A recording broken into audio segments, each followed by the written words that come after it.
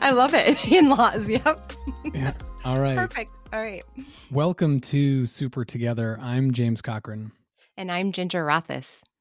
And today we are going to talk about in-laws. Those are those people who are related to you by law, not by choice necessarily, or by blood or birth or anything like that. And they have the potential to form some interesting relational dynamics. Here's the prep that went into this episode. I sent Ginger a promo picture of a cake being cut. You'll see the promo picture, and it just said in-laws. And I said, "This is what you want to talk about tomorrow?" And she was like, "Yeah, let's do it." So that is. And then you hit record as soon as I got on the call. So here we go. You know, when I think about, there's a cultural trope related to in-laws, which is that, in-laws, they're a headache, and the in-laws are staying with us from out of town. And there's kind of a general sense of, I don't know, dread, apprehension, unease as it relates to in-laws. I'm just curious, maybe it's a starting point, where do you feel like that comes from? Why does that exist as a cultural trope?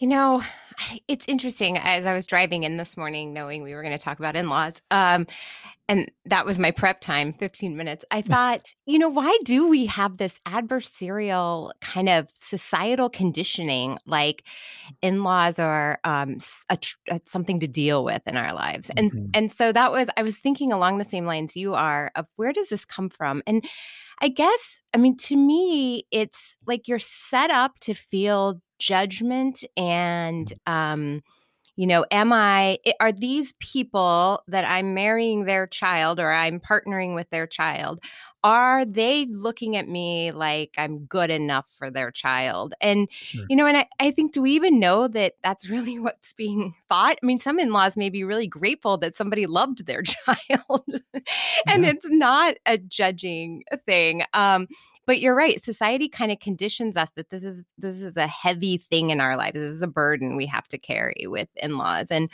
in my relationship with my in-laws, I have a lot of hindsight because my mother-in-law passed away and my father-in-law had a horrific stroke and is in full-time nursing care and not very communicative. So I'm reflecting on a past relationship with in-laws, which is very different than when you're in it, right? And so in hindsight, I have this perspective of like, why didn't I just enjoy them more? Why didn't I soak them up? Why did I feel judged, and where did that come from? And I think part of it is just this conditioning that I came into, feeling like in-laws should be kind of a thing.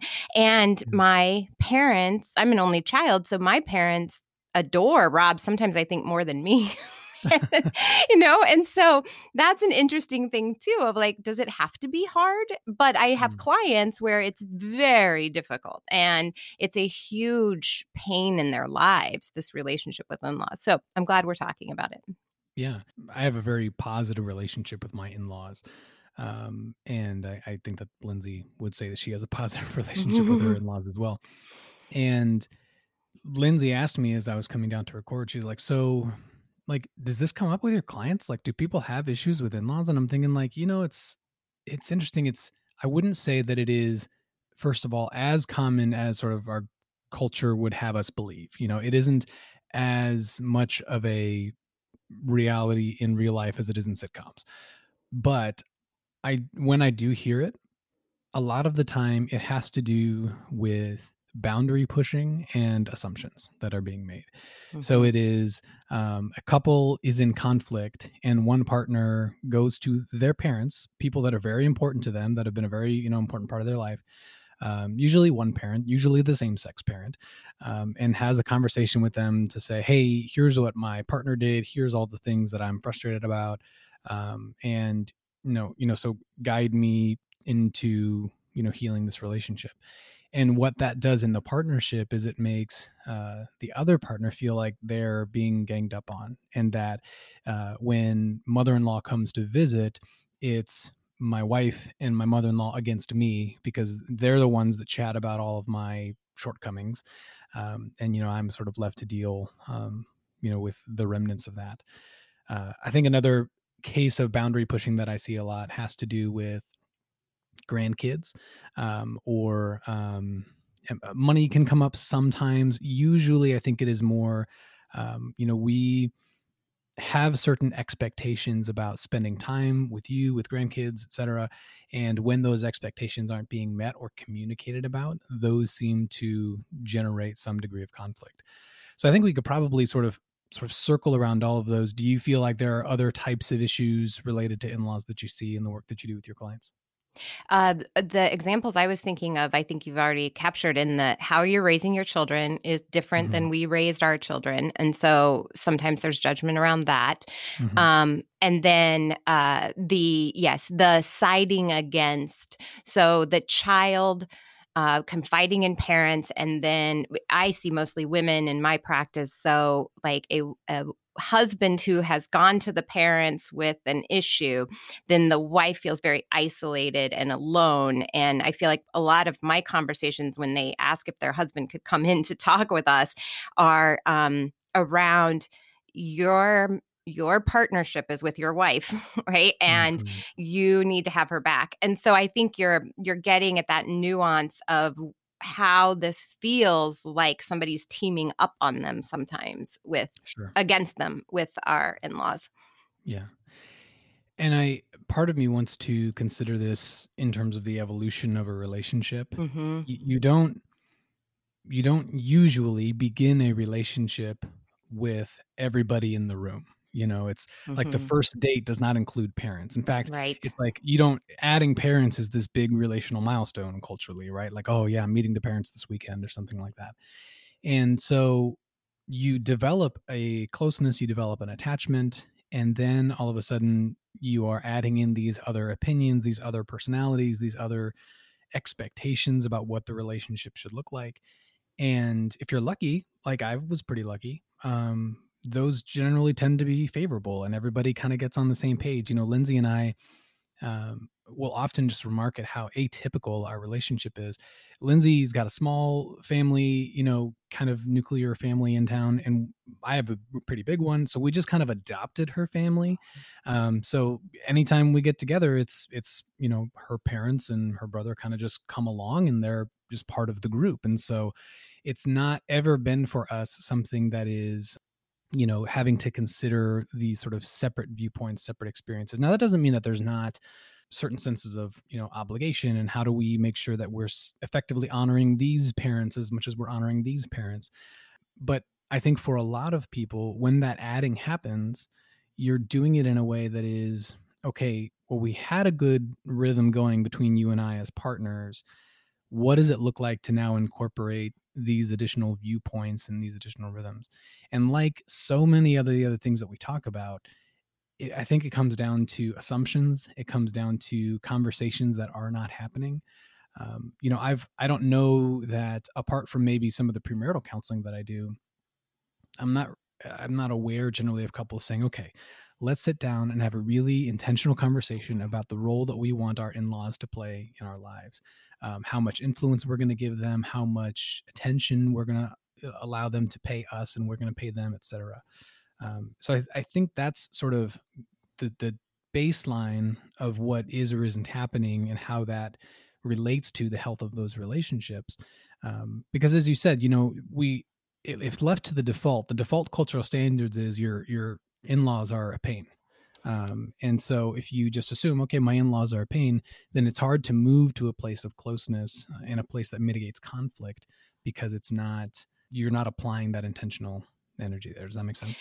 Yeah. And it's almost like there's this built-in defense mechanism that we don't even realize is kind of embedded in us. Like we're already on the defense of our parents to our partner when like maybe we don't need to be. And Mm-hmm.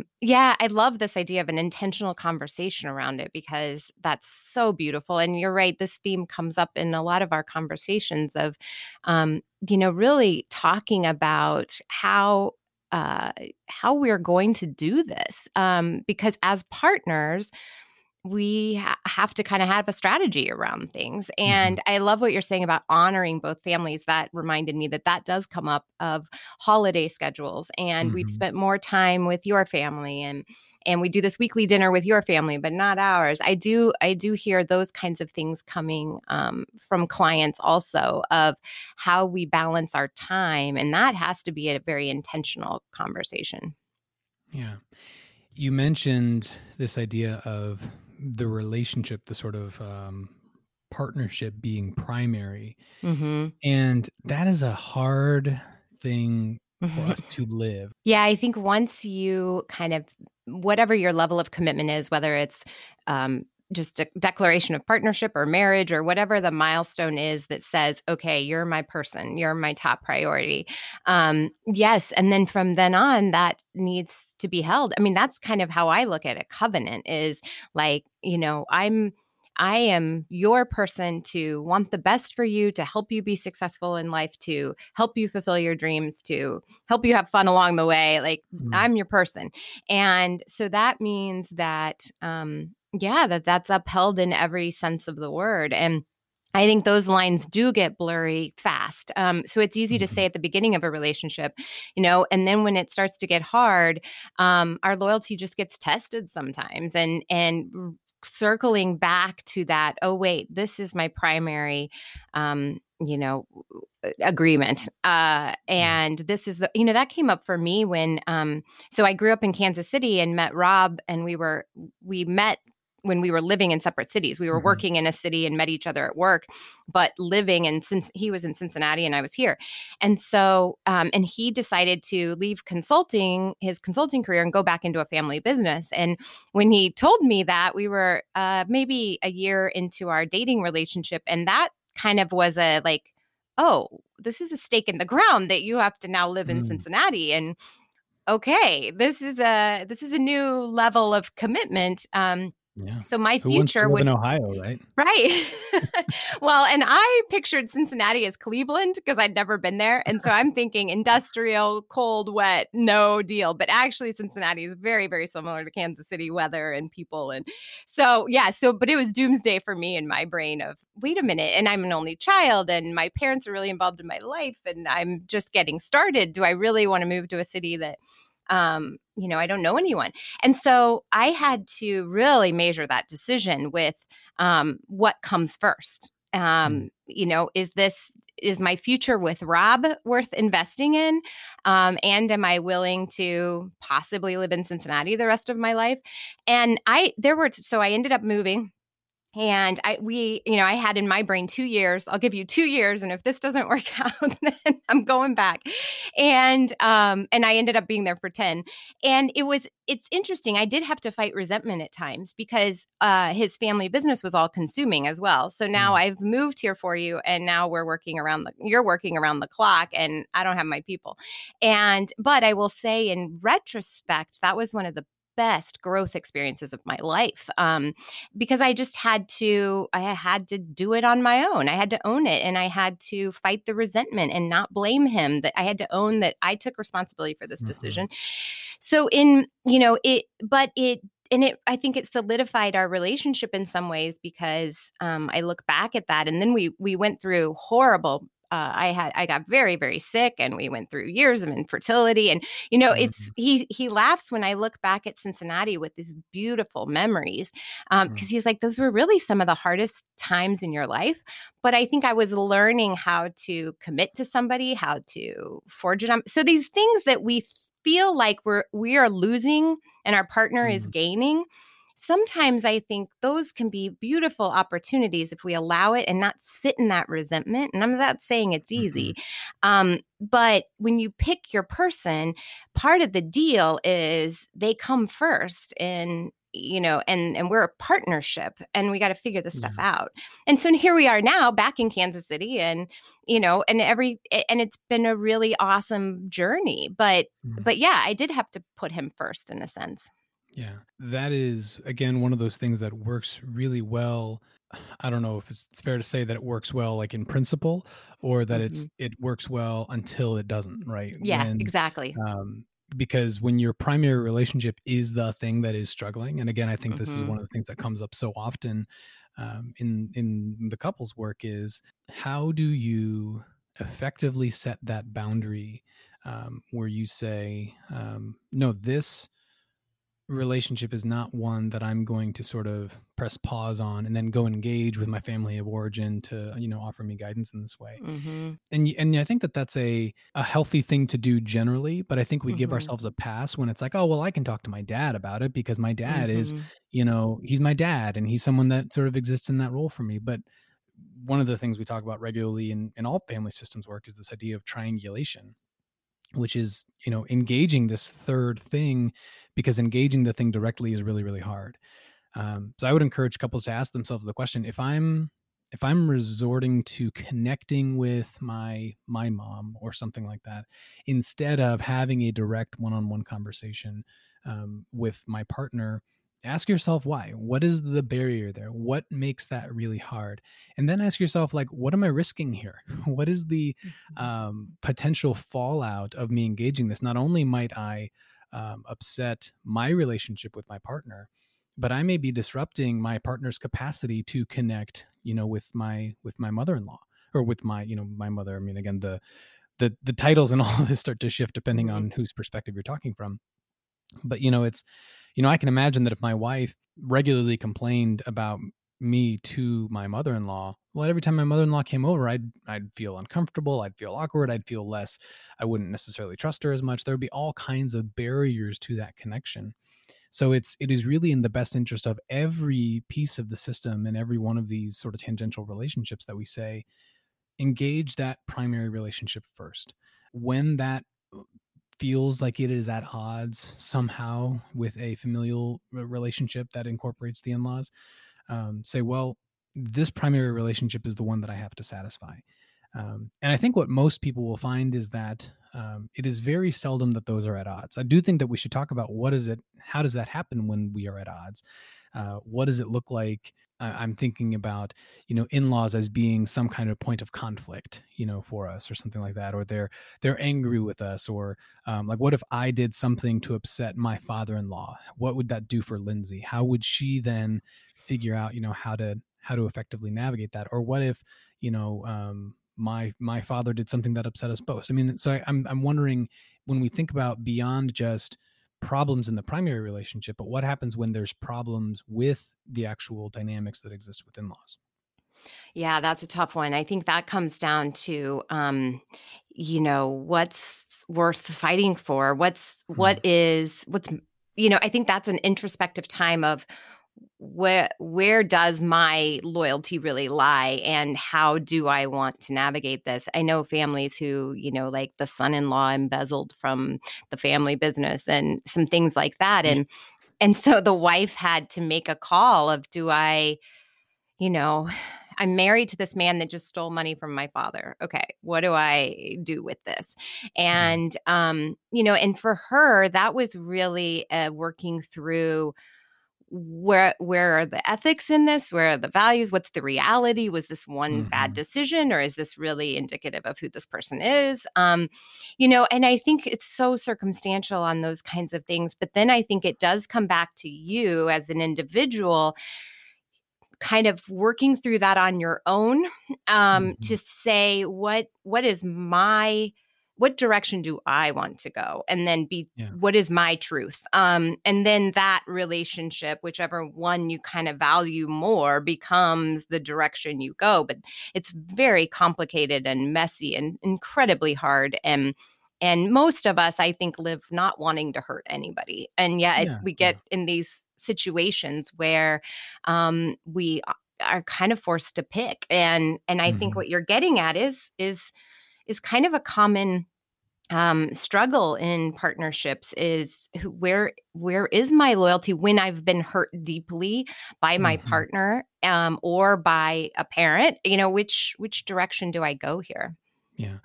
One of the things that feels interesting to me as I hear you speak is the times when I disagree with my partner, or when partners disagree with each other. So if we imagine this spectrum, and I would put, crime, like Yeah. embezzling from a family, because Yes. that's on like a far end of the spectrum, Yes. all the way down to like, uh, my in-laws were supposed to chip in $5 for pizza and they forgot Yeah. to chip in $5 for pizza. There's a spectrum here. That is quite But a spectrum. I would say that anywhere on that spectrum, my wife can disagree with me and also support me, you know, Yes, and exactly. that's a challenging thing for us to get our heads around sometimes, especially when we're very emotionally triggered. But let's say I'm guilty somehow of embezzling money. Um, my wife could say, I really disagree with what you've done here. Just as I would disagree if you were involved in a hit and run with someone unrelated to our family or anything along those lines. Mm. Um, but I support you in a way that says I'm committed to being your partner, even though you're imperfect. Right now, your imperfection also happens to be hurting somebody that I really love. Um, and my supporting you doesn't mean that I'm, ignoring that. It doesn't mean that I'm denying their pain. I'm not, trying to stand before, the person that was affected and say, this isn't real. My husband's right. And you, my father, are wrong. This does become very nuanced, and you mentioned it as very situational, but I think that there's a point in which, as we exist along that spectrum, we just ask ourselves, so I'm an individual and I have the maybe I'm in a covenantal relationship or a committed relationship where I say, no, I'm going to stand behind you even in your imperfection, and also acknowledge that my individual assessment of the situation is that you're in the wrong. And that here's how I would guide you. Here's how I would point you toward moving yourself toward being in the right. And I think then we ask ourselves, what kinds of pressure do we assume are being implied from our in-laws, and what kinds of pressure are actually being implied? And I think that broader assumption works in a number of different scenarios, even beyond this one.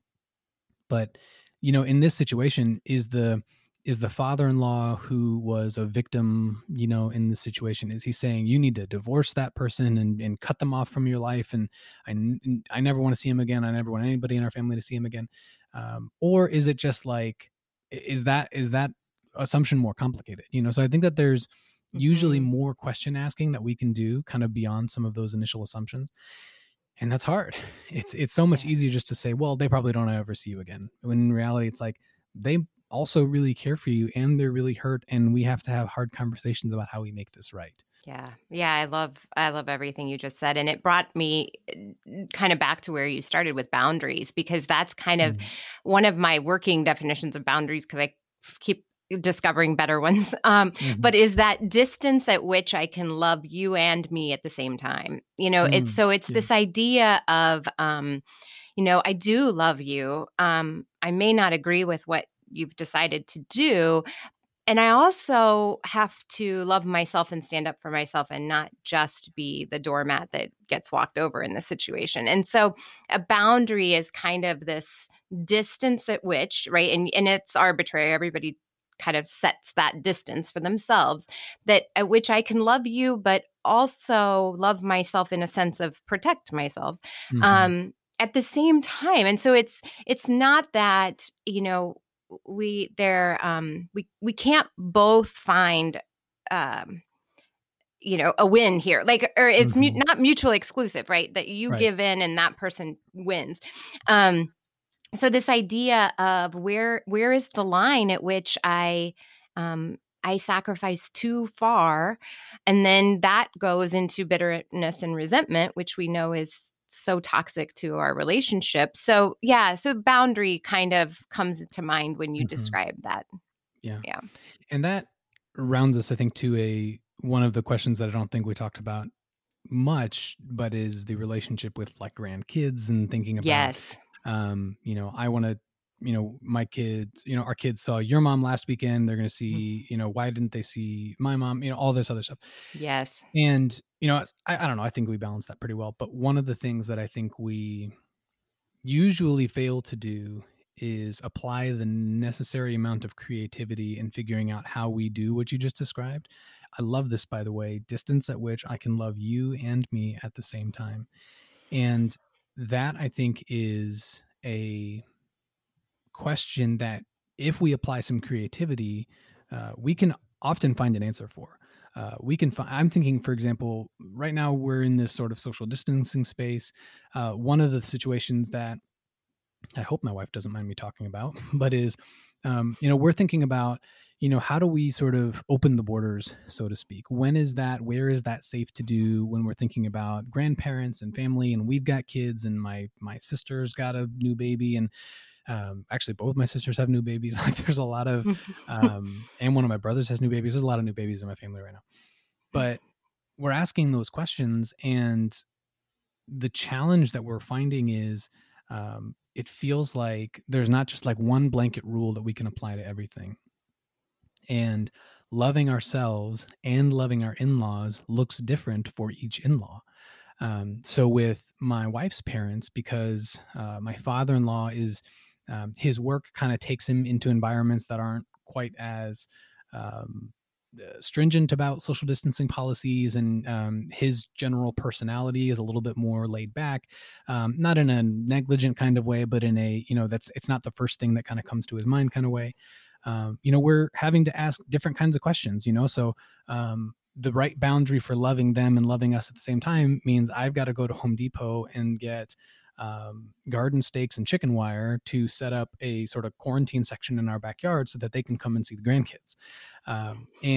But for my mom, who is a healthcare professional, who is very intentional about all the different quarantine stuff, like loving her and loving us at the same time looks different. She can come into our house, and sometimes she might wear a mask depending on how long it's been since she's been in contact with the folks, and sometimes she doesn't. But it is a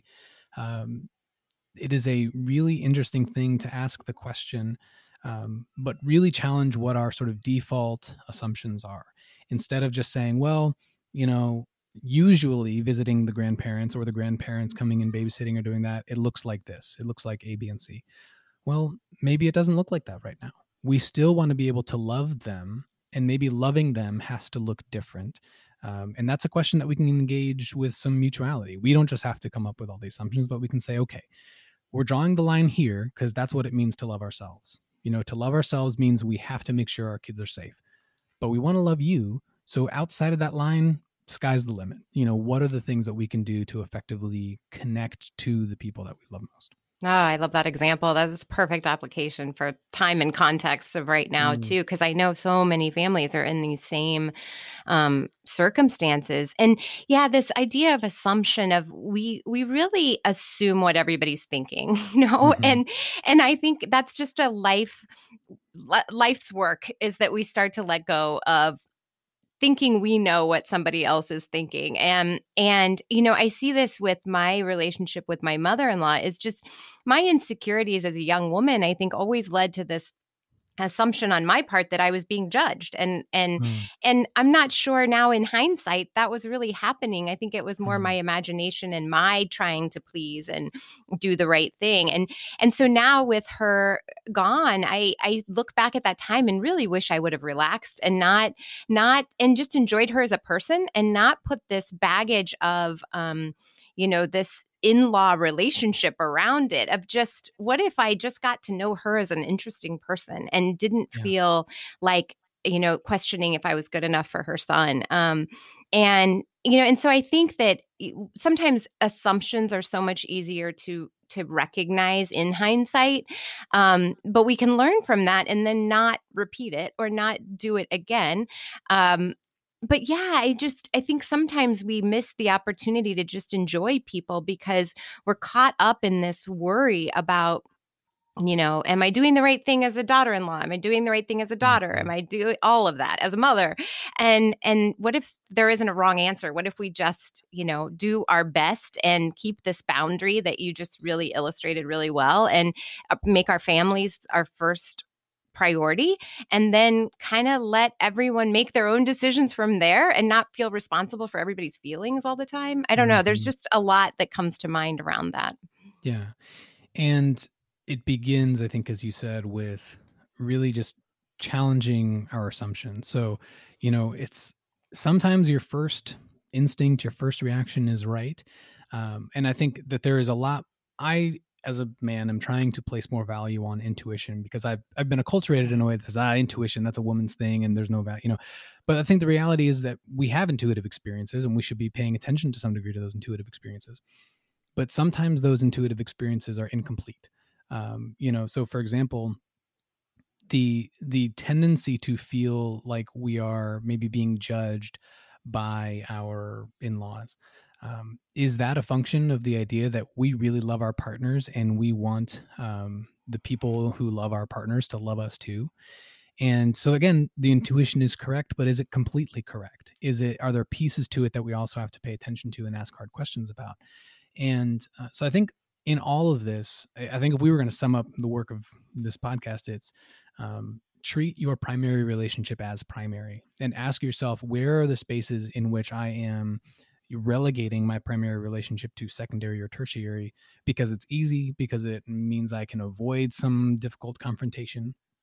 And what would it look like if I shifted that to primary, even in spaces of disagreement, even in spaces where I'm not 100% on board with my partner's behavior? But if I treat it as primary, it will create much less friction in the space of that relationship. And then as it looks to being an ongoing relationship with our in-laws, using this definition that you articulated of creating a distance at which we can love our in-laws and love ourselves at the same time, and asking creative questions about what that looks like, challenging some of the assumptions that we have that what our in-laws think about us, what they're thinking about the situations, what is maybe going to be quote best for that situation.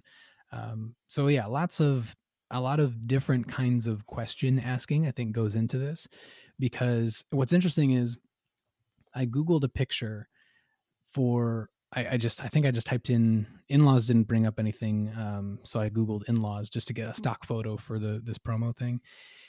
And, I don't know that they're in-laws. It's a woman cutting a cake and an older woman sitting in front of the cake with just like a frown. And I just, in my imagination that is informed by my culture, it is a daughter-in-law cutting the cake for a mother-in-law who is just looking at this cake with dissatisfaction. Yep. Disapproving. Yes. Yeah. And baked into that, no pun intended, are 1,000 assumptions. And those assumptions are informed by maybe my own experience. They're informed by culture. And those are the types of questions that I think we need to be asking is, here's how I'm inclined to approach the situation. But how much of that is real? And really, at the end of the day, how much of that is productive in trying to shape the relationships that I want to have? Oh, there's the golden nugget right there, is how productive is this thinking? Yes, so good. And I think we should do an episode on intuition. That's sure. Good. Yeah. Okay. Next week, intuition. There we go. Yeah, because you're right. That does. That's a big piece of this, conditioning and intuition. And I think men aren't the only ones that could work on trusting intuition. I think women kind of damper that early. So we should talk about that too. Yeah, absolutely. Well, I feel like that is as good an in-law episode as we could have expected from ourselves. If you would like to find out more about my practice, you can go to talkingwithjames.com. And for my practice, it's at compassionfix.com. That will do it for us today. We look forward to seeing you Tuesday of next week and then Friday of next week, which is when our episodes drop. And until next time, be well.